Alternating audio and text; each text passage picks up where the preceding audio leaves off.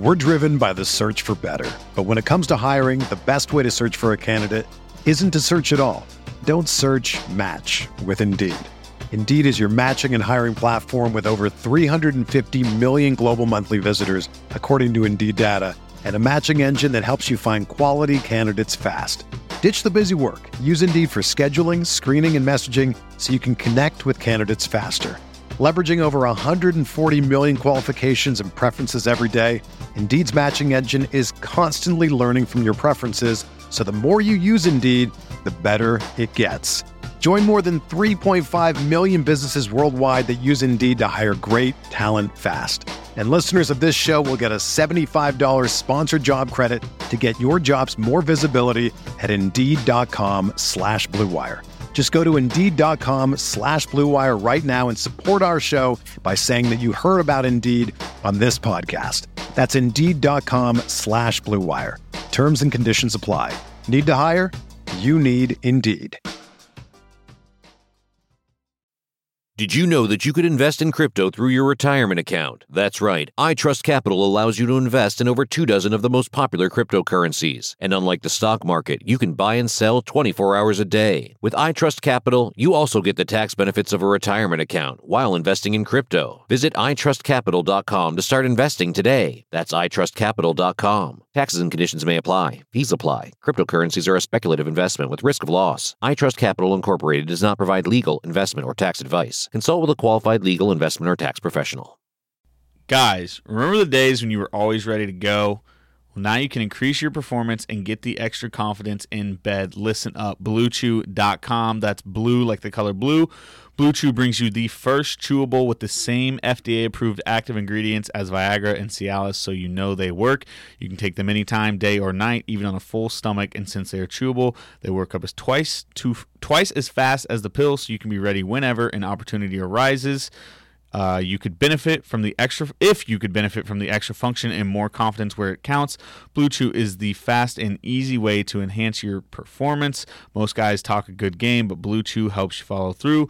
Blue Chew is a prescribed online and shipped straight to your door in a discreet package, so no in-person doctor visits, no waiting in the pharmacy, and best of all, no more awkwardness. They are made in the USA, and since Blue Chew prepares and ships direct, they are cheaper than a pharmacy. Right now, we've got a special deal for our listeners. Visit BlueChew.com to get your first shipment free when you use our special promo code ARMCHAIR. Just pay the $5 shipping. Again, that is BLUEChew.com, promo code ARMCHAIR to try it free. Blue Chew is the better, cheaper, faster choice, and we thank them for sponsoring the Ain't No Seats podcast.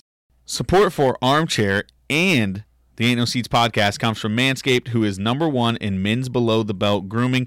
Manscaped offers precision-engineered tools for your family jewels. We talked about B-Turn going to Hawaii. Had to take the lawnmower, had to get all trimmed up before you take off your shirt and, do your whole thing. So I'm sure he was shaving up the chest hair maybe. I don't know. That might work too. That's why Manscaped has redesigned the electric trimmer, the lawnmower, which I just mentioned. Lawnmower 2.0 has proprietary skin-safe technology, so this trimmer won't nick or snag your nuts. Manscaping accidents are finally a thing of the past, and don't use the same trimmers on your face as you were using on your balls. That's just nasty. Manscaped also has the Crop Preserver, an anti-chafing ball deodorant, and moisturizer. You already put deodorant on your armpits. Why are you not putting deodorant on the smelliest part of your body? Get 20% off plus free shipping with the code ARMCHAIR at manscaped.com. Always use the right tools for the job. Your balls will thank you. Get 20% off and free shipping with the code ARMCHAIR at manscaped.com. That's 20% off with free shipping at manscaped.com and use code ARMCHAIR. Now on to the show.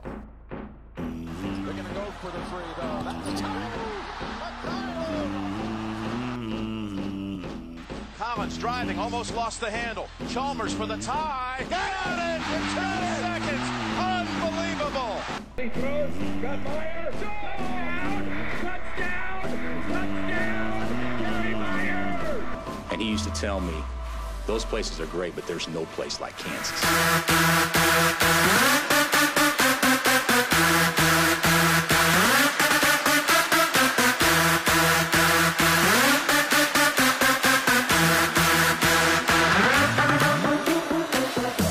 right, folks, what's good? Welcome back, Ain't No Seats Podcast, episode 38. From the Detroit Pistons, number 38, Kwame Brown. That's actually a pretty good one. Sure is. We've got draft pick ever. we've got B-Turn on the phone. He is still in Hawaii, where the Hawks just won the Maui. B-Turn, how you doing? I'm good. How are you guys doing? I'm not doing as well as you, considering Are you recording this from the beach? Please tell me you are. That'd be such a flex. I'm in the water right now. Yes, swim up bar. But yes, so obviously, great week in Hawaii for both B-Turn and the Hawks.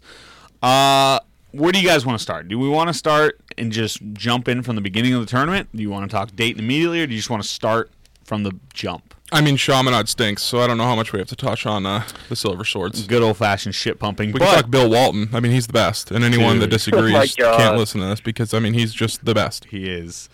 B-Turn, I would have done anything for you to just get like a video with Bill Walton. I know. I was literally thinking about it all week. I just wanted to go up to him and be like, what are your thoughts on KU's team? And then he just starts talking about volcanoes and stuff. It could have been a 30-minute conversation that we could have just put into our podcast as like an interview. It would have just been you asking one question and him getting us 30 minutes of content. The best part was him having his name on ESPN as Big Wave Billy Walton.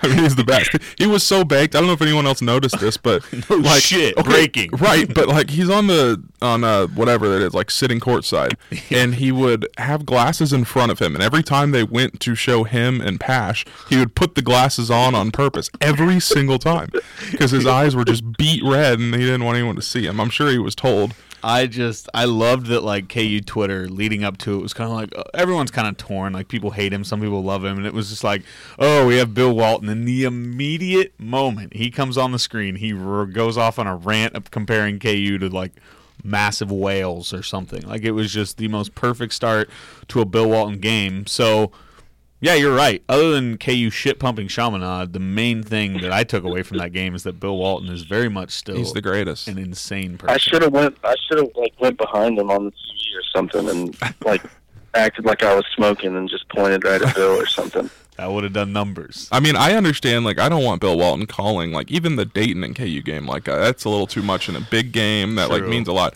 If it's KU and Chaminade where, that's like... the perfect game for yeah, him to exactly, call. because he's the entertainment to me. The game, we already knew the outcome of the game before it tipped off. But if I can watch it for, like, 2 hours and just hear Bill Walton in my ears just talk about absolutely nothing, like, it's the best. I loved when he was like, the dunk of the tournament was yesterday. Anthony Grant's son in practice. And then, like... 5 minutes in the game, Ochai has that pretty sick dunk, and he's like, play of the tournament. There's the play of the tournament. When Chaminade went up 2-0, he was like... Go ahead. I spent like that whole night just searching his name on Twitter and looking at videos. It's the He best. says the most insane things. Can you imagine like a 3-hour-long podcast with him on ours? It would be brutal. It'd be the I mean, I best. think at a certain point, you couldn't keep... I don't know. Maybe he would, but at some point, I think... He had to split it into two. How does Dave Pash do it? That's what I was just about to say. Like, he needs to get paid so much money. Yeah. Like, can you imagine you go to school, you go to, like, he probably went to, like, Syracuse or some super legit journalism school, and he gets to the big stage finally, and now he just sits there and basically babysits a child and leads him to throughout the game without really saying much. He just kind of, like... But he does a really good job. He almost makes it funnier. He was talking about Udoka's dad dying. Yeah, just he'll say whatever is on. His dad died at 10 years old. It's just absurd. Chaminade was up 2-0. He said, "Will this be the game-winning shot that we talk about for the next century?" I mean, it was the so, game-winning it was shot. the best. Chaminade was going to lead for 40 minutes straight. Wire to wire. Oh, he's Jake good. Billis. Jake Bilas.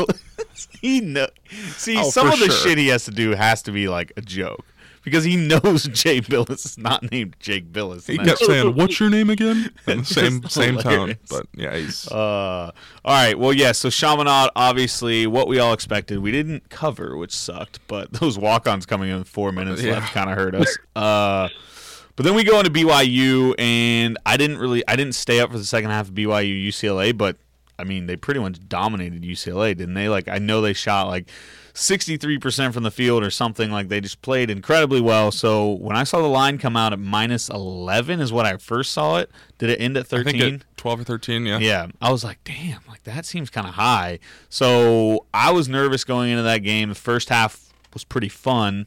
But I don't know. I just felt like I got really confident with that team in that second half. I felt like we just played with a ton of confidence.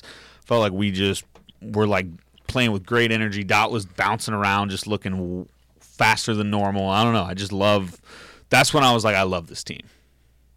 I mean, yeah, the Maui rims too. That's my biggest takeaway. And I always forget before. And Cole texted me before, like once we released the pod, is how did we not talk about the Maui soft rims? Everything goes in. I know. Like that's everything goes in. Dot had some layups where like he'd hit backboard so hard and they just nail that rim and just rattle around and go in. So, but yes, but see, I've seen some people say bet the under. I saw a tweet. The under was, I mean, I was following along with them just to see, but I'm sure the KU BYU under hit. I think KU Chaminade under hit. And then like UCLA plays 1 mile an hour, so I think they're unders. I mean, I don't know. I wouldn't keep it too close. I'm sure the handicappers play the rims into account. Yeah. But yes, the BYU game was fun. KU BYU was like what 127 total. I couldn't tell you. Was? Oh, 127 with the final. Do you know what the over under was? But it had to have been like 140. I feel like. Yeah, so I think the under hit in all our games, but Dayton. Yeah. Which flew over. Yeah, I mean that game was the highest level of basketball. We'll get to it. So I don't know. I think the main thing about BYU is like it wasn't like, oh, we're so elite. Like the offense at times still struggled, but it was kind of like, holy shit, this team's defense is going to be absurd. Like we wore them the hell out. Their guards we forced, how many turnovers they have? Like 22, 23. We just played really good defense, and it made me start thinking like, okay, if this offense starts to click, we're going to be so freaking good. And then we played Dayton, the offense clicked pretty well. So now, like I said, Wednesday night, I about bought Final Four tickets and Final Four flights because I was that excited. The best text I've ever read. In that drunk. That's an easy drive for you, though. Minnesota's not too far away. It's Atlanta. Was it Minnesota last year? Yeah, Minnesota last year. Okay. Atlanta this year, which Atlanta's huge because that's an easy flight. Easy flight, Atlanta, 2 hours, pretty cheap. Yep, Atlanta's huge airport, biggest airport. So, I don't know. I'm going if we make it, but I want to decide if we should buy now or just wait. I don't know. I mean, plane tickets. I mean, we might as well buy them, and if the Hawks don't make it, who cares? Yeah, we can sell them. I know. But we're gonna make it, obviously. The main thing is like hotel and shit. I don't know. It's just I never have the stones. I always feel like I'm jinxing the squad if I buy shit early. But yeah, I was pretty nervous for BYU just because, like you said, they just chuck threes, and we saw how they shot against UCLA the night before. Yeah. But I feel like it got everyone excited about our defense because we were like super active on the perimeter, and like we said earlier, they only scored 56 points. Yeah, and they shot 33 threes the whole game. Yeah, it's insane. Which, obviously, things could have been a lot different had they made those, but I still felt like part of the reason they had to chuck so many damn threes because they just couldn't do anything else. Like, we were locking them up. Marcus, I mean, I think we all love Marcus. Like, there was one thing that made me mad, but other than that, we'll get to that at Dayton. He's so good. I have a confession to make.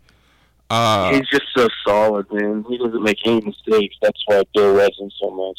Yeah, Bill. Yeah, Bill's in love with him. He's gonna be assistant coach. He's our second ball handler, and he had two turnovers the whole tournament. 12 assists. I did not know that. That's wild, insane. to be honest. What a stud. Yeah. So I didn't watch a whole lot of the BYU game because there is a team that plays basketball in Durham, North Carolina, that was playing the Lumberjacks of Stephen F. Austin, and that game was on the bottom TV. KU was on the top TV, so I was kind of had an eye on it.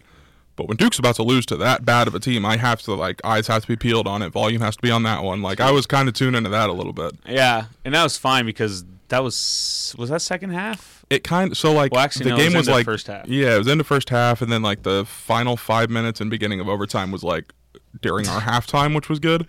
But, I mean, when that guy made the layup, my brother and I went nuts. Dude. It was like KU just won the national championship. So I watched it on my phone.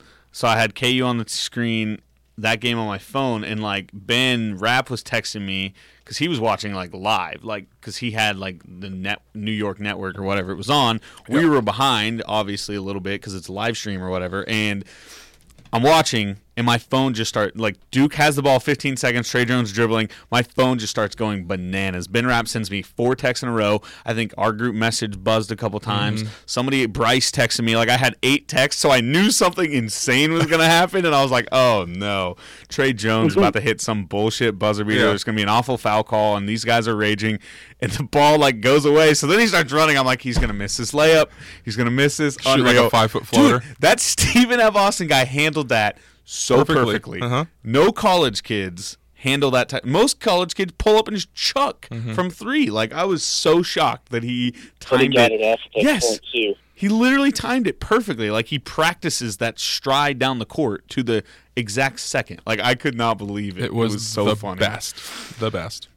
Oh man, that was made for a great night because then second half KU starts, we just start shit pumping BYU. Oh, we rolled. It was great. I was feeling good. 27-point favorites, dude. That's insane. That's worse than Kentucky a couple weeks ago. That is like. I hate to see those 2 schools lose like those games. I mean, it's really sad. At home, on their home courts. Are you ever going to see KU lose to a team on 27-point favorites at Allen? I wonder what Oral Roberts was back in 2007. I would bet we were probably 19 to 25. But I don't know. I feel like they were pretty good. What was that guy? Cameron Indoor must stink. What?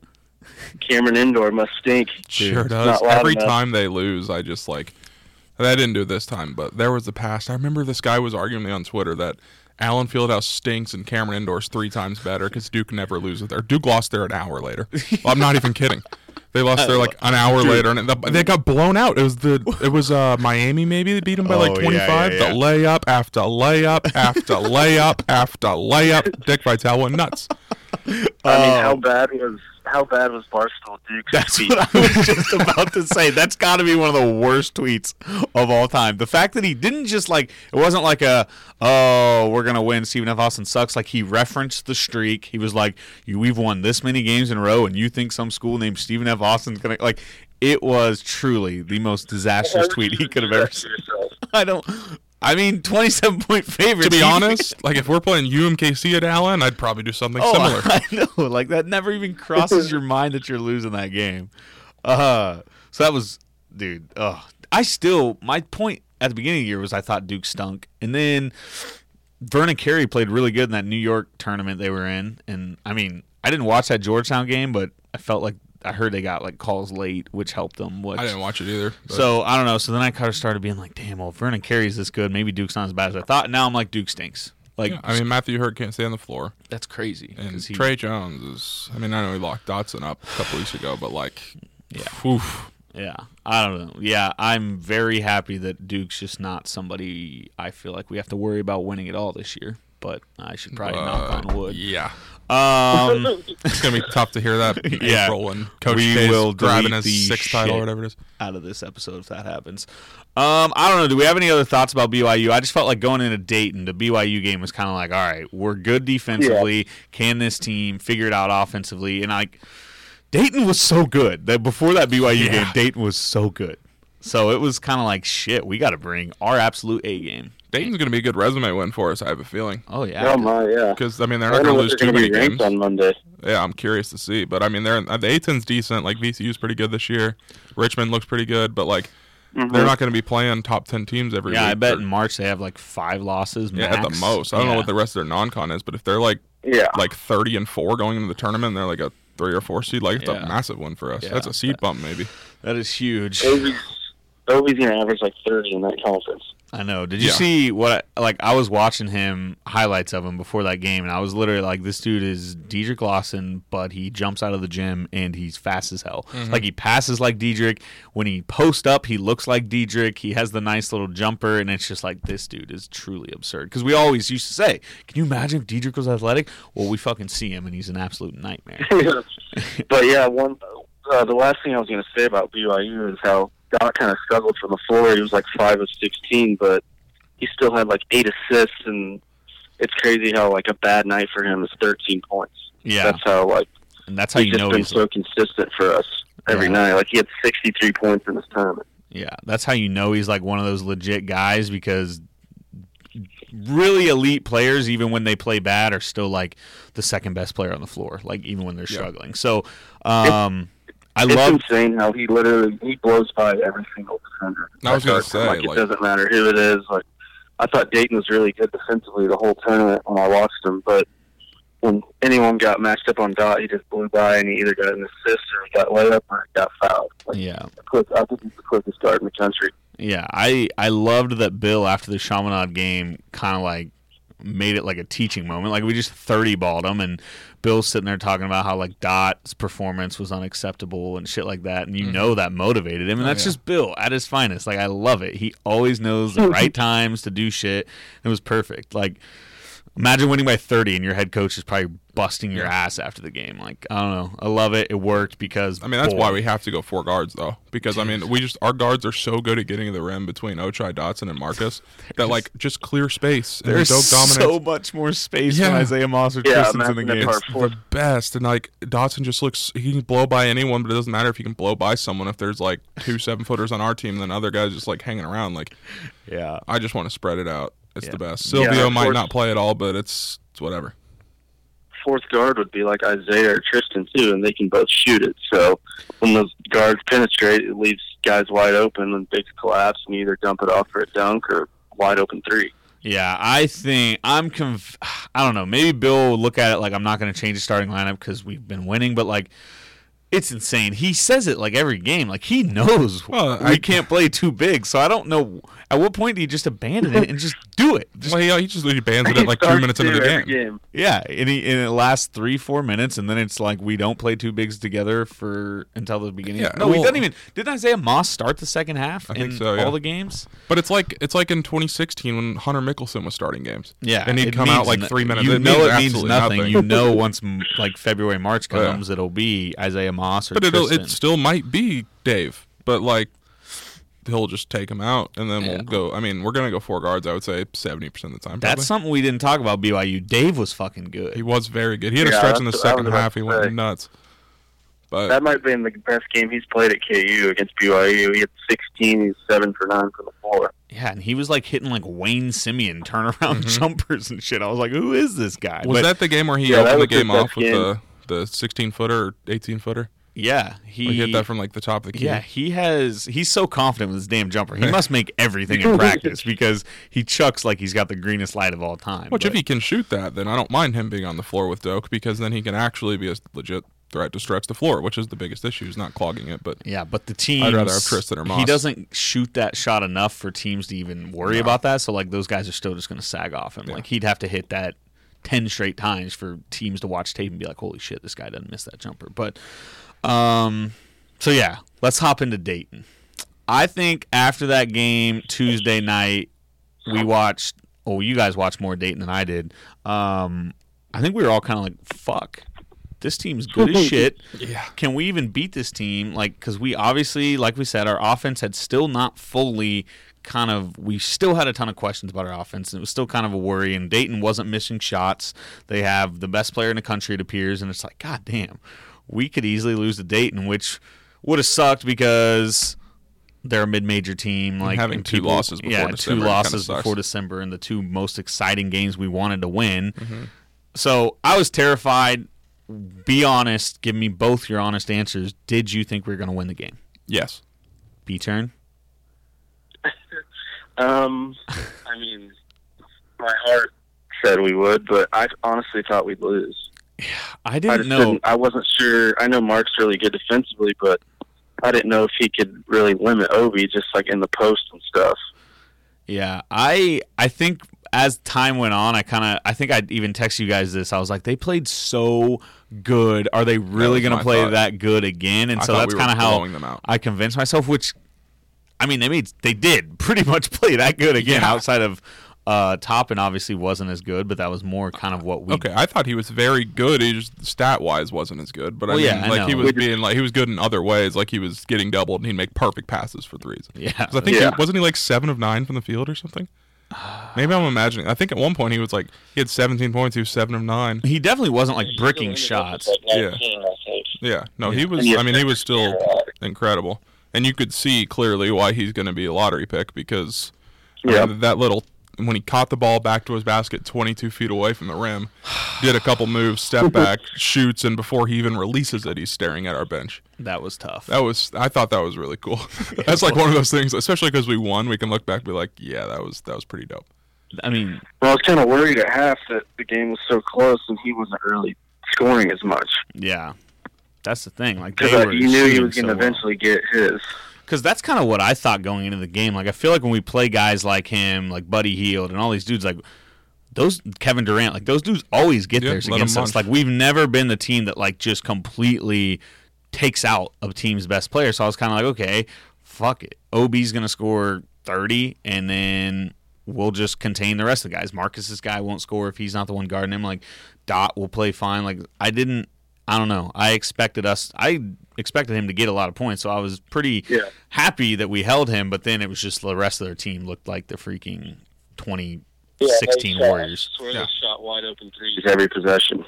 Yeah, it was. It looked like they're passing, and you can tell when Jay Bills is on the call because he'll just scream, "Nice pass, nice pass!" But like it felt like they were playing 7-on-5. Yeah, like they had so many open shots, but it was just quick passes going to the right guy. Yeah. And that's why they're so good. Like, they're not just good because Toppin's good. Like, they have dudes that have been there a while, and they're going to be so terrifying in March. Yeah.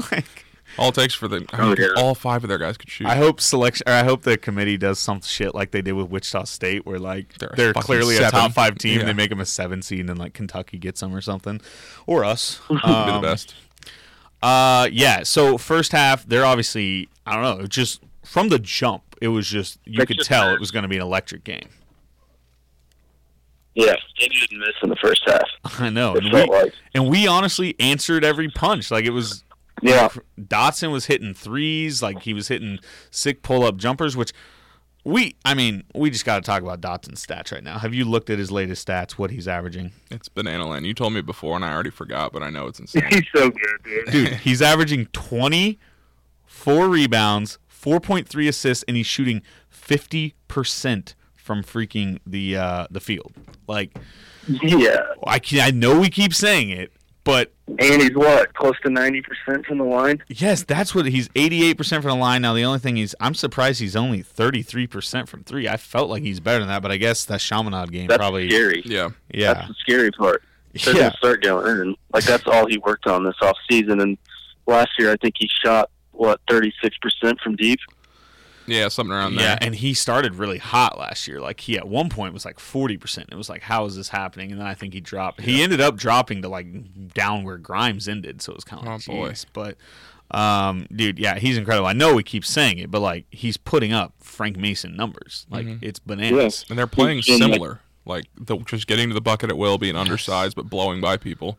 Not afraid to take some contact, make your free throws when you get there. That's the biggest thing. Yeah. He's hitting the free throws. Yeah, he's been like a Frank or Devontae type. I know it's early in the year, but he's that guy that's going to go for like 20 every night and just play as hard as he can play. Yeah, and I mean, averaging 2.8 steals, so he's like doing it on the defensive end too. And it all starts with him. I guess 3.3 turnovers. I'd like to see what Frank averaged turnover wise. But when you're asked to do so much, I don't really mind higher turnovers. It's like the thing that he's the only ball handler for 40 minutes a game. Yeah, so and he doesn't come out. That's the thing. Same thing about Frank. It's like Frank put up these numbers and he didn't sit ever. Right. They're incredible, dude. I don't know. They are in such absurd shape. The fact that he was like that fast at the end of overtime. After the third game in 3 days, they're going into overtime. Yeah. I mean, hey, how was he not gassed? Like, none of them looked gassed. No. Doak was gassed, but Doak dominated the first 3 minutes of overtime. That's why they took him out. Yeah, what do we think? Yeah, Go ahead. Dot only had 3 turnovers the first 2 games, and then he turned it over a little bit the Dayton game, but he had 5 steals. He had like 31, 6, and 4 and 5 steals, which is just a crazy stat line, especially in a championship game. Yeah, the fact that like it was what we all dreamed of this season being. Like, Dotson being the best point guard in the country, which, like, is he? Like, I think it's very fair. Cassius Winston hasn't been off to a hot start, obviously. Cole Anthony's really good, but I don't know. I feel like if I had to pick Pritchard, your guy. Fuck. If I had to pick a point guard right now to lead my team, how are you not taking Dotson? Like, Cartier Jada. Look at those numbers. I'm biased, but I I mean, to answer that question, it's like, who would you take over him I know. right now? Like, I wouldn't take another point guard. Yeah, and He so does everything. Mhm. He does almost free throws. He can shoot. He can finish, pass, and he does everything. Yeah, and so like I said before the year, when Doak returned and Dot returned, we were like, holy shit, we have the best big and the best point guard in the country potentially, and Udoka finally did what we've wanted him to do, dude. Like, that was hilarious Made how me so dominant he happy. was. The And it finger wasn't wag just he dunks gave when he... either. No, he was doing everything. Defense, he had multiple block shots. That block he had where he started walking around like he's Finger Hulk wag. Hogan and like Dikembe Mutombo. Like, he was just pulling everyone's moves. So I will say he like low-key jinxed us. We're up 3. He goes to the bench. He's like Hulk Hogan getting the crowd involved. I was like, dude, relax. The game is not over. And sure enough, sent it to overtime. But he's just, oh my God. He's hilarious. He flexes every time he scores. Mm-hmm. He finger wags. He... Oh, there's one thing we didn't talk about from the BYU game. When he blocked the three-pointer. Oh, yes, He had the dunk. fast break by himself, and he dribbled like a one-year-old would. His head's down the whole time, looking up every time he dribbles, and then he just the most powerful dunk you'll ever Jump see. stop, dude. I was like waiting for him to like trip over his own feet or double dribble or travel. Like, I expected the worst. It felt like you were watching- the backboard. It felt like you were like about to watch a car crash. It was like, oh God, oh God. And then he did that like gather jump stop. I was like, what the hell is going on? And he dunked it so hard. Legs just flew in the air. It was the most Shaq dunk of all time. God, it was the best. Oh man, it was so funny watching him dribble. It literally like reminded me of watching little kids in like YMCA games do like dribble drills, like before the game where they dribbled a half court and back and they're all just staring at the basketball, like not even looking up. It was electric. I tweeted right after it's one of my favorite dunks in KU history because it was just so rare. You do not ever get to see a 7-foot man that cannot do anything besides dunk, dribble coast to coast and gather into a jump stop, just hammer. He It was tried to do amazing. it again against Dayton because it was at the end when he fouled out and he tried to block the same shot and fouled the guy, Yeah. which almost lost us the game. Seriously, I didn't even think about that. He was probably thinking that But he was through. trying to do it again. Can you imagine if he did that in the championship game?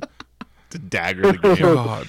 Oh, I'm glad you remember that because that, He's so clumsy sometimes, but it's so funny. I know that could have But gone like, so I much mean, worse. that was probably his best game at KU, wouldn't you say? I mean, Oh, yeah. easily. What was his career he high missed before? 3 shots. I I don't know, but he only missed 3 shots. He was actually showing post moves. He was scoring outside of dunking, blocking shots. He just affected the game a ton. And He had that He nice shot- pass to Marcus. Nice pass. yeah, that was I- probably his best pass at KU. Literally, and Marcus. Usually when he gets doubled, he fucking flings it into the stands Yeah, and Marcus just or did the turns it over. Yeah. Marcus did the classic, just throw it up immediately. I love when guys just do that instead of like power dribbling into like try to force the foul. Marcus caught it and just posted it right up in the basket, and it was perfect. That, It was, that tied it up, right? We were down like 8, and then we went on that run. yeah, Okay. dude, we were down 6, and that another reason where I said I wanted to buy Final Four tickets, and I keep referencing this team and the 2012 team. Like, that 2012 team would get down in moments like that. Bill would call a timeout, and they would just come out, and you knew, no matter what, they were just going to make stops, they were going to make buckets, and they were slowly going to get back in the game, and you just knew they were just going to make stops, and that's how I feel like Marcus Garrett is. He's like Travis Relaford. We've all said that. Dotson and Tyshawn can really turn it on when they need to on the defensive end. Udoka's blocking shit like fucking Jeff Withey. So, I don't know. That was part of the reason I was also so damn, partly alcohol too, but I was like so ready to buy tickets because it was like, it's only freaking November and this team is already playing in games like that and responding in ways like that. And it was just, Can And I feel like we can just see the talent from the freshmen. It's just not translating quite yet. Yes. Like how Tristan looks really good at times. He looks super athletic, but he can't finish layups. He's not making jumpers, but I feel like it's eventually going to come, like it has to. For sure. It'll all slow down and it'll just be, I think he's exceeded what I expected out of him. I mean, he just now bumped up to a top 50, 60 prospect. Before that, he was like an unknown, not even ranked in the top 100 guy. So And then we have 2 5-star bigs that they need the game to slow down for them too, like Silvio and Dave. They just need to slow down, just rebound, play with energy. I don't see why they can't be like super good in a couple months. Yeah, Silvio, I feel bad for him, but he's just going to have those games where sometimes he doesn't play, and there's going to be other games where he has to come in and be the spark. Like, and he's going to, like, Silvio, there's going to be a Big 12 game where we're like, Silvio won us that game. Oh, or, yeah. like, Silvio was huge Or like in that we game. referenced back in that, remember like a moment where he Yeah. changed all momentum. Yeah, like a huge fast break dunk or block led to a full court running lob. Like we already kind of saw it against East Tennessee State or whatever. Yeah, so Silvio just got to like remain patient. He's all in though. I don't think he's a guy that's going to pout. Like he's happy to be here. And Yeah, I mean, we've all seen that when he was suspended. Yeah, I have one thing that I might get yelled at for, specifically by Braden, because he tweeted no more Marcus Garrett slander. I don't. Why are you dying? Okay, On this hill? Here's this thing made me really, really mad, and he can't do it going forward because it's not a recipe to win. But when you have 2 fouls coming out at halftime, and the whole game plan, it felt like, defensively at least, was he would mark Toppin the whole game. When you come out with 2 fouls and you get 2 ticky-tack fouls 30 feet from the rim in the first 3 minutes of the half and have to sit for the next 10, like, you can't do that. Like, just be smarter than that. Like, they were stupid fouls. Yeah. I know I'm nitpicking here because he was great down, like, that layup he hit to, lock the game He up. really did dagger the game. Yeah, but, like, you can't do that. Like, you have to be smarter than that. Then you get 4 fouls with 17 minutes left in the game. In a big game like that against a really, really good team that has, like, a superstar that you're in charge of guarding. Like, it just, like, it's something I got really, really mad at in the moment before I knew we were going to win because that, like, just felt like something that, like, okay, well, shit, who are we going to use to guard their lottery pick for the next 10 minutes? Yeah, I mean, I thought... And he is, like, Marcus is someone we literally need on the floor at all times because he's a he second can ball guard handler. any position. He's our second ball handler. Like, he's our best defender, so we need a guy like him on the floor at all times. Yeah, I think Marcus is one of those guys that knows he's really good at playing without fouling. Like, he gets so many strips. Like, he can get his hands on passes, balls, like stripping dudes all the time that He puts his hands on some balls. yes, loves putting hands on balls. So I don't know. I feel like he does that a lot, and I just thought maybe those I can't even remember what his 4th foul was. The 4th one was really, really bad. That one On I him, vividly they remember. weren't at all controversial. Just he went for a steal and they He got went him. for a steal like 5 feet beyond the 3-point line. Yeah, but God, he gets so many. It was I like don't know. I think like Obi was picking someone else and he tried to like go in front and pick it out or something like that. I mean, you're right. You can't do that, especially you're a junior, you're the best defender. You're kind of a leader on this team. Like, yeah, it sucks, but he absolutely made up for it. And clearly Bill He was trusted him really because good on Wednesday. Yeah, he was. yeah, but Bill trusted him because He he put him played- back in with 8 minutes left, and he was like, I mean, playing with 4 fouls for the next. It ended up being 13 minutes. Yeah, But that's actually crazy. I think he played like 29 minutes against Dayton, and he had 18 and 7.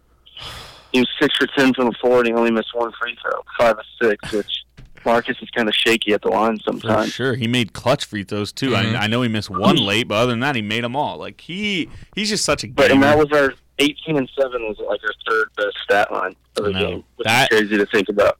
That's the Marcus we all talked about last year in our podcast, where we talked about him potentially being our second best option, scorer. yeah. Man, So- what a time was that? Shout out Marcus. But we knew, like, I know it's absurd looking back on that, but like we kind of knew last year he wasn't the same once he injured his ankle. Now he's healthy, and it's like, okay, he's been pretty damn similar to what he was. Like, he's just so good at getting the basket, which is crazy because people just they give him so much space, and he's still just he's not like crazy quick. He's just like efficient with how he He's does it. long too. Yeah, he's so he long, can- takes long strides. that and just, like- reverse that I mentioned a little bit ago, like that's just him being lengthy. You can just get his arm. He's like whatever. What's the lady in Incredibles?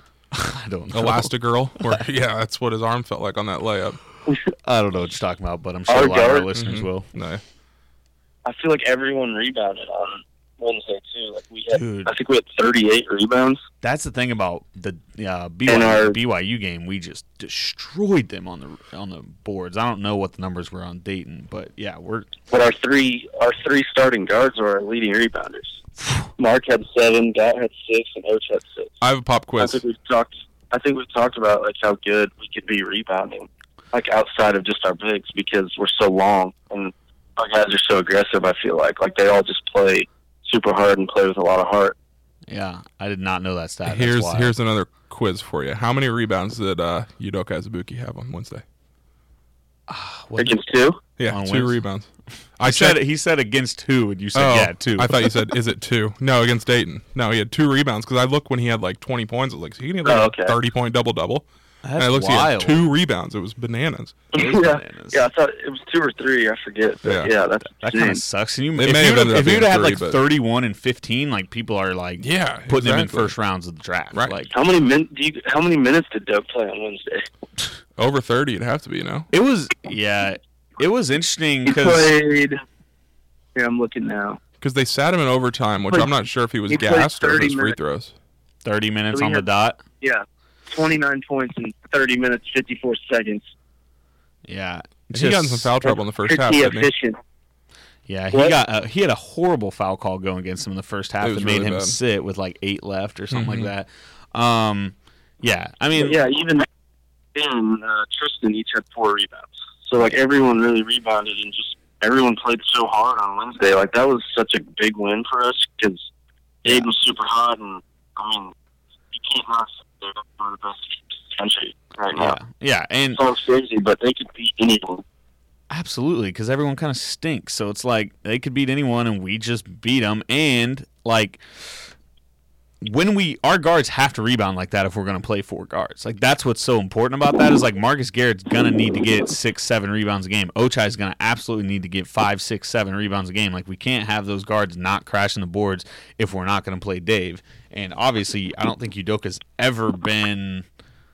I mean, he's averaging like 8 boards on the year, so he's doing fine. But I've always thought Doak should be a guy that can get 12 boards a game. The Andrew Wiggins. Yeah. It's like, come on, dude. You're more athletic. You're bigger. Just go get every ball. But I have a debate for you guys. Love it. How do you guys feel about us taking Doak out in overtime? He was the most dominant player on the court. I was going to ask, but so it was funny. I brought that up with Alan and Bryce while we were watching the game. I was like, seems weird to take Doak out after he just had the most confident stretch of his career. He scored 12 points in 3 minutes. But then Bryce was like, well, law of averages says he's going to brick his next shot, and he's gassed. And I was like, yeah, that's a good point. But I think it had to have been more of one, maybe like there was fear of Hack-a-Shaq coming in. He had just hit 3 in a row. So truly law of averages, he's not making another free throw until January. Right. So I think it was partly that, and he had to have been gassed. I'm sure it was a lot of tired. He was getting the ball every time and making a move and then running down the court and flexing and doing what he's doing. Like he had to be tired as hell. But it was weird because when they brought him back in, it almost looked like they were subbing in for defensive purposes. Yeah, I didn't really get it because that's when he fouled out, and he had 4 fouls, right? Yeah. So when they took him out, so I don't know. It was weird. I felt like it had to have been more of a matter of like being tired, but it was weird because if you're going to stick with him late in regulation and then the start of overtime the entire time, like why? At what point were you like, well, shit, we got to get Doak out? Because I mean, he was our only option in overtime. I mean, once he came out, obviously it changed, and it wasn't like we were struggling to score outside of him, but like literally we went to him every single possession. It was insane. It was so awesome. It's the best. It's what you picture Udoka to be. But so I was just curious what you guys thought on that. I was definitely confused and shocked by it, but I wasn't like mad because I felt I'm always kind of like someone that's like get Doak off the floor late because that Oklahoma game. Yeah, the free throws are, and when you have a guy like Dave who makes free throws, I think I don't know what his numbers are, but I'm fairly confident with him. So it's like I don't know. I wasn't like mad at Bill for it, but it was kind of weird. Yeah. Turn, you got anything else to add on that? No, not really. I feel like Bill wouldn't have subbed him out, if he wasn't tired, just because how dominant he was. Yeah. And he looked gassed. He was scoring every possession at one point, like up and unders, getting fouled. Like, how many free throws would you say he would have made if I told you he shot 8 before the game? I mean, his percentage was 3, yeah. Yeah, so when he made that third one in a row, he made 5. Yeah, 5 of 8 in a row. It's like a huge win to his team. Also, Turn, we got to talk about that Dayton account that tweeted, shots just didn't fall. We didn't get the... I know you love that tweet. What a Banana Land tweet. Banana Land moment of the week. There's mine. They made like 43s. I know. 16 to 32 or something. At what point did the shots not fall? The final minute? Like, dude, the white guy, what was his name? He turned into Dirk in the overtime. Yeah. Like he scored every point at one point. I know it was like Doak versus that guy for like a 3-minute stretch. He was making me so mad. What did you guys think when we went zone there for a little bit and they were scoring every possession? it was so frustrating. It was just a tough matchup, I thought. Like, I mean, all of them could shoot, so it's like Doak's either going to get blown by or he's going to like have to step out and guard. But at one point, Doak was starting to like stay in front pretty good, and he's so damn long that if they tried to shoot a layup, I know he blocked like glassed a guy. I think was that the finger wag? Yeah, the one that was late when they tried to drive on him, and so if he can get far enough out where they can't shoot over him, but he's still long enough to like reach around and recover if they get by him. Yeah. We did like two different type of zones. We did the one where Doak just stood in the middle, and then at one point we just did a full like 2-3 zone, didn't we? And that's the one that got torched. That's what you're talking about, right? Every possession. Yeah, that was when they hit like a couple threes in the corner. And that was like great getting to him. Isaiah Moss had a rough stretch in that zone. He was getting destroyed in that. He just had some wide open looks too.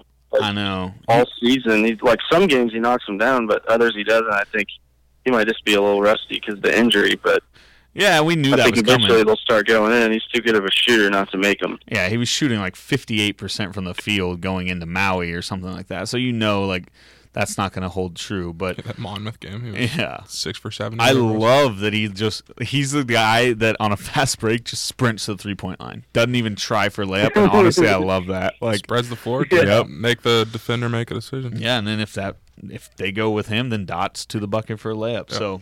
Yeah, I thought everybody this week, like Ochai, we worried about him last week. He was just he wasn't like elite this week, but he was just super consistent, hit some timely shots when we needed it.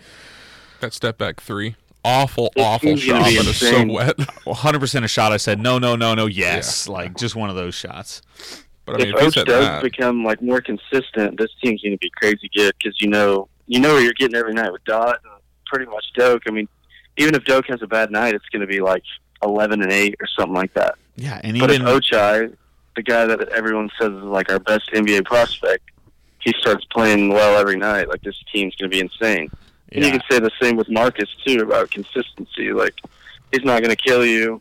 I know he's not a good shooter, but that's the good thing about him this year, too, is he's not really forcing jumpers. Like, he's getting to the lane, and he's making the right plays. Absolutely. And he actually hit a pretty timely jumper in that Dayton game, I want to say. It might have been even just the first half, but it was like a moment. Yeah. Yeah, he had a 3 we're down 4, cut it to 1. Yeah, it was like a moment where it was like you really needed a shot to go in. It was like right at the end of the half. I think we were down 37-33, and he hit that like with a minute left. Yeah. And halftime was 37-36. All right, so let's just look at Ochai's stats real quick. On the year, he's averaging 9.6, so 10, 4 rebounds. I think we all agree the rebounds have to go up a little bit, and 3 assists. Yeah. 40% from the field. He's not going to shoot 40% from the field. No. I think I'm sure he'll end up averaging around like 13 or 14, I feel like. Yeah. But if our fourth option is giving us 13 or 14, like that's to your point, that's why we're insane. That's 08 type shit. Yeah. I would expect him 13, 14, maybe a little high, but for sure like 12. Like, I don't know. And so last year, just for comparison, he shot 45% from the field, which I would think he'll absolutely get to this year, and he's right at pretty much what he was from the 3-point line last year. So and that includes an awful stretch at the end of the year. Yeah, and an awful start to this year. So that stretch last year for the last month or so where he was like 3 of – I know we talked about it on the show before, but – yeah, maybe it'll be the opposite last year. Instead of starting off hot, he starts slow, and then he gets hot in March, that's all that really matters. In Allen Fieldhouse, Ochai is shooting a hot 18% from 3. Oh, boy. So let's hope he bounces out of that against Colorado. Career or just this year? That's just this year. The 4 games we played at Allen Fieldhouse. So, yikes. But yeah, this team could be kind of like 2012, like you said, right? Like, they defend, and then you have one of the best point guards in the country, like you had with Ty, and now you have Dot, and then T-Rob was one of the best bigs, and now you can say Doak's one of the best bigs too. So yeah, I remember. Exciting to think about. And the thing about that 2012 team, there were so many games where we like struggled offensively and just had to grind it out and win. But then there were also those games, like I remember going into Baylor that year and we just slaughtered them. We won by like 30 because our offense just clicked. And that's how this team's going to be. If we come out and Ochai has a big game, Dot has a good game, Mark has a good game, like our defense is so good that when our offense does click, we are going to destroy some teams. 60 points. Yeah, it's going to be so fun. So I have another debate for you guys. Okay. Is KU number 1 in the AP poll on Monday? I think we should be because Louisville, right? Louisville hasn't played anybody. No. struggled kind of with a team that should have been 30. They were 35-point favorites, right? We were keeping tabs on that game. They won. I mean, they ended up winning by like double digits, but they were like struggling with them. So I think it's pretty clear Louisville's not playing like a number one team, and I don't think anyone has really made a huge statement like we did in Maui. Like, assuming Dayton is a true top 10, 15 team, then what we just did in Maui was pretty damn impressive. I think Gonzaga has a chance to make a really good statement this week if they beat Oregon and then Michigan, but I don't know, I guess.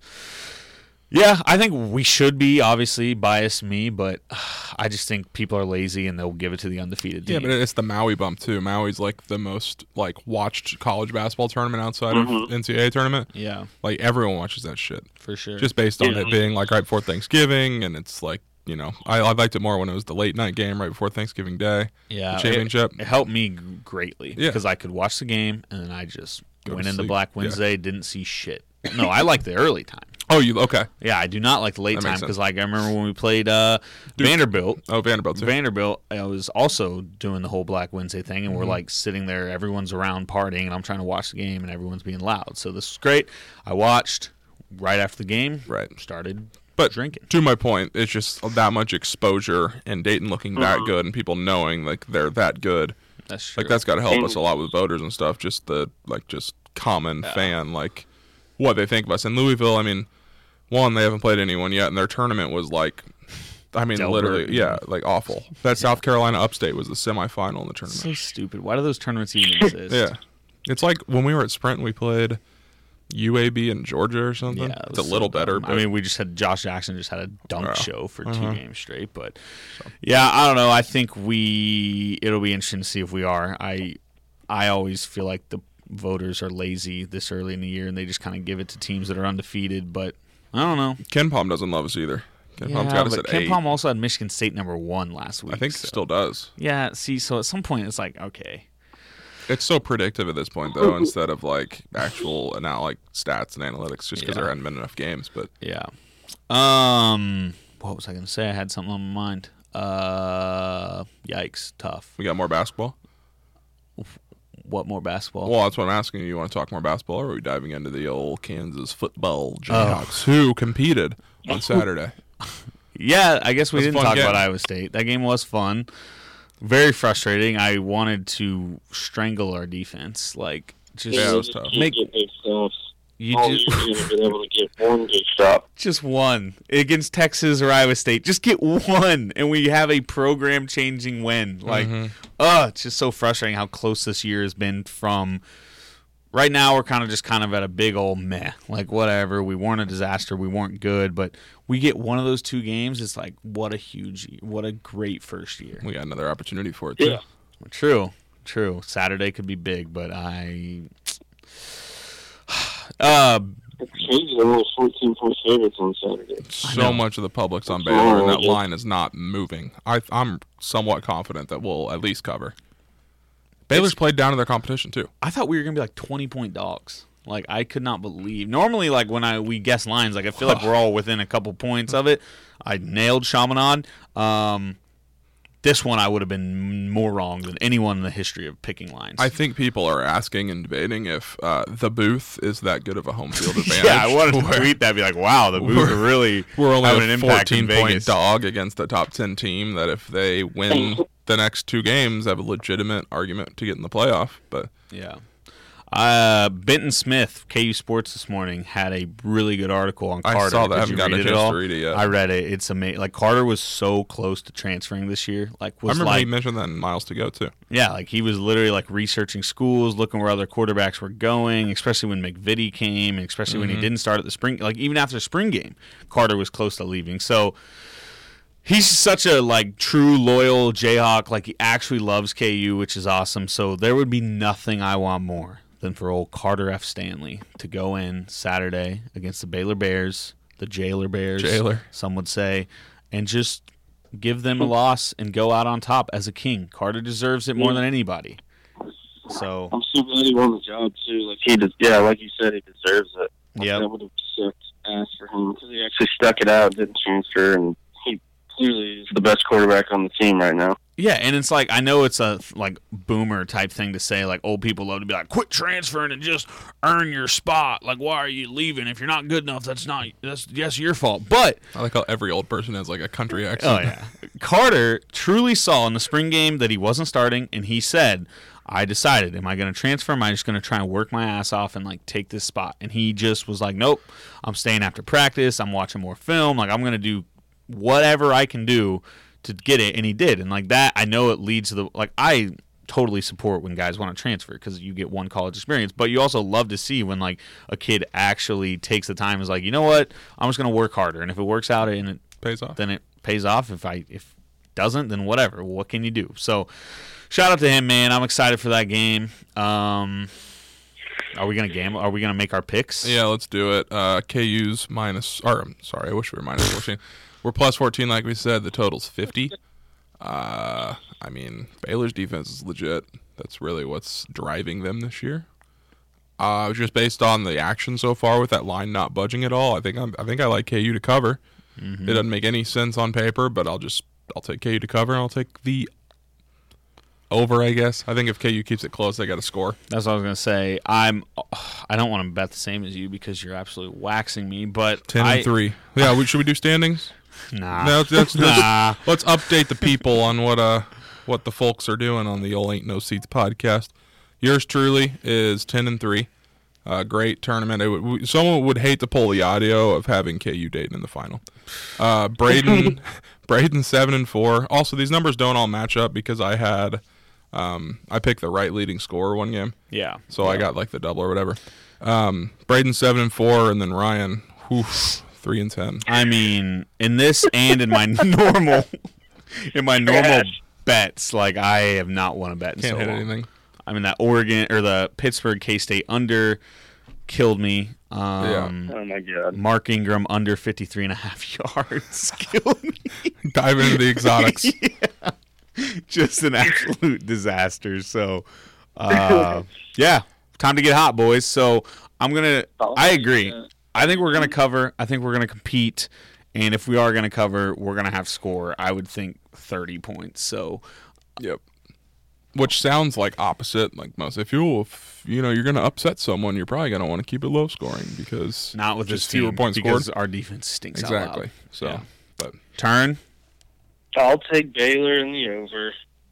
Okay. we're on the over. Okay, we're all on the over, which is fun. I'm never betting unders again. I hate betting unders. It's not very exciting, but Yeah. you just got to get yourself in the mindset of I'm rooting for 3-and-outs and punts. But it punts from like the positive, like if they're 35 yards from scoring a touchdown, they're where I would stand with a police dog behind me at the other goal line, and they're punting from there. Yeah. Nothing like it when you have an under. I will say the under for K-State Pitt was not that bad to watch because I think it's hilarious how bad K-State is. Oh, they're It horrible. was just absurd. They made like 9 threes, and I don't know. It was just they don't do that. They're awful. I mean, it was the right side, other than like a 5 or 10 minute stretch where, Yeah, whatever. Tough.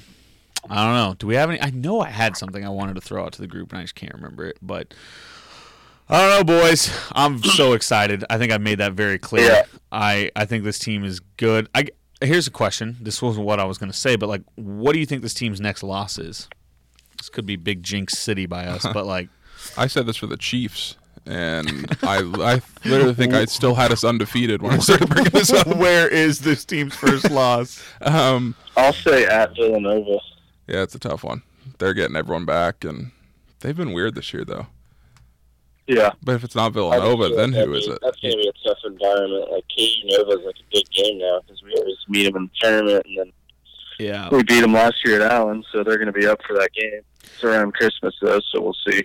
Yeah, I don't think anything about like Villanova so far has not scared me, but it's just like you said, it's one of those games. It's their biggest game. It just feels like a game where Villanova will probably hit on all cylinders. It'll be our first true road game, right? Yeah. Yeah. Is it technically, are they, I know they have like, Well, they play in, half their Are home we going games to be at in the Wells Fargo Sixers and- Stadium, or yeah. are we going to be in the freaking shitty ass Villanova Stadium? I don't know. I remember back in like 04, Bill's first year, maybe it was 05. We played at Villanova and they shit pumped us. We were like number 1 in the country. And they destroyed us. So remember last time we played at the Sixer Stadium? Played Temple, and they beat us by literally 100 points. that's top 3 worst games Yeah. of Bills. That was Wiggins, right? No, that was Frank and Oubre. That team stunk. Yeah, it was really, really bad. Yeah, so I'll give you my first loss. It's a little off the wall, but we go. I don't know if it's a true road game or if it's a neutral that's in like Sacramento. We have Stanford in Northern California. Like again? Yeah. We just played them in Sacramento last year. Or was that 2 years ago? No, Okay. 2 years ago.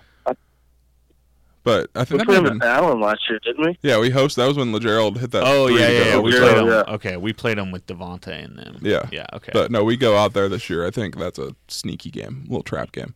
Yeah. They're not great, but it's just one of those where you're like, Yeah, those games are always scary. Plus, I don't want to like have the same answer as everyone because I'm sure you're probably thinking Villanova as well. Yeah, I think probably Villanova. Colorado's sneaky good. Aren't they a top 25 team? Yeah, but come on, They could be tough. you know what the game's being played. Also, a game that's about to be way more fun than I initially thought. Tennessee is good, They're good, apparently. yeah. So they come not till freaking January 28th or whatever, but still, that could be a fun game. Ricky Barnes can hurt. Non-con schedule is going to be more fun than I Yeah. originally thought. So, I heard we play a ranked team next game at Allen. yep, it'll be first time. Allenfield kind of been. I'm not going to say like there just hasn't been much energy in it because obviously we haven't played anybody. So I'm It's hard to really get excited that. for Monmouth. Yeah. So I'm excited. I think we're all excited. I think we have the best point guard in the country. I think we maybe have the best one of the best bigs. When he plays like that, he's the best big. So Yeah. And I think that ever since that Duke game, we've just been good at kind of limiting turnovers and kind of forcing them on defense.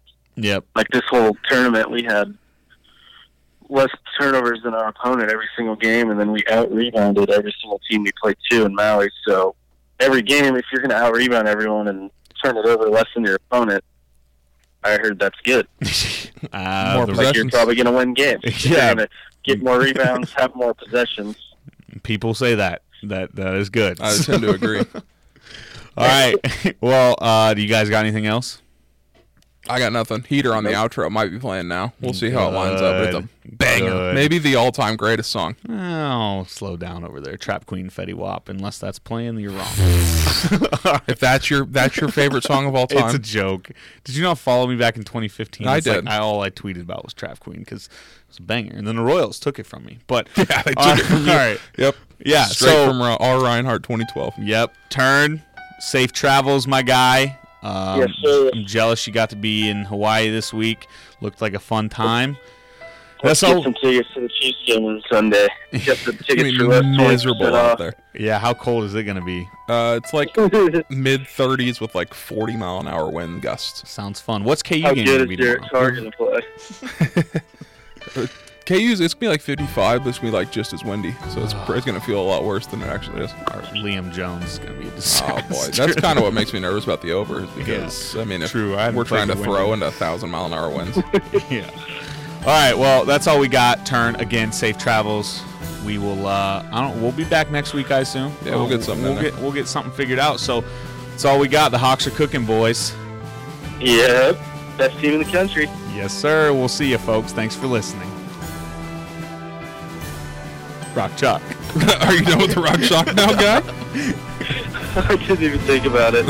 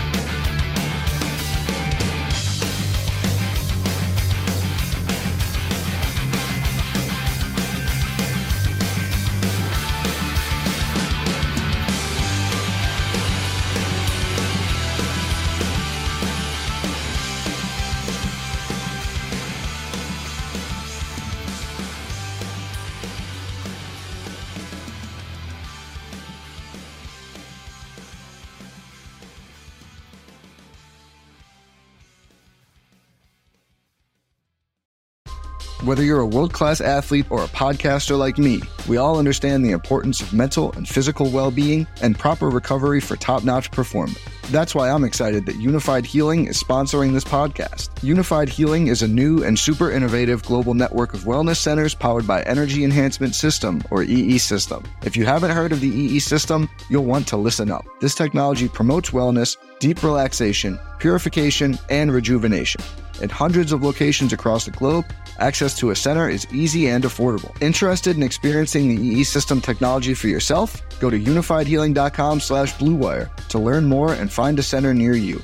That's unifydhealing.com/bluewire. No material or testimonials on the Unified Healing website are intended to be viewed as medical advice or a substitute for professional medical advice, diagnosis, or treatment. Always seek the advice of your physician or other qualified healthcare provider with any questions you may have regarding a medical condition or treatment and before undertaking a new healthcare regimen, including EE System.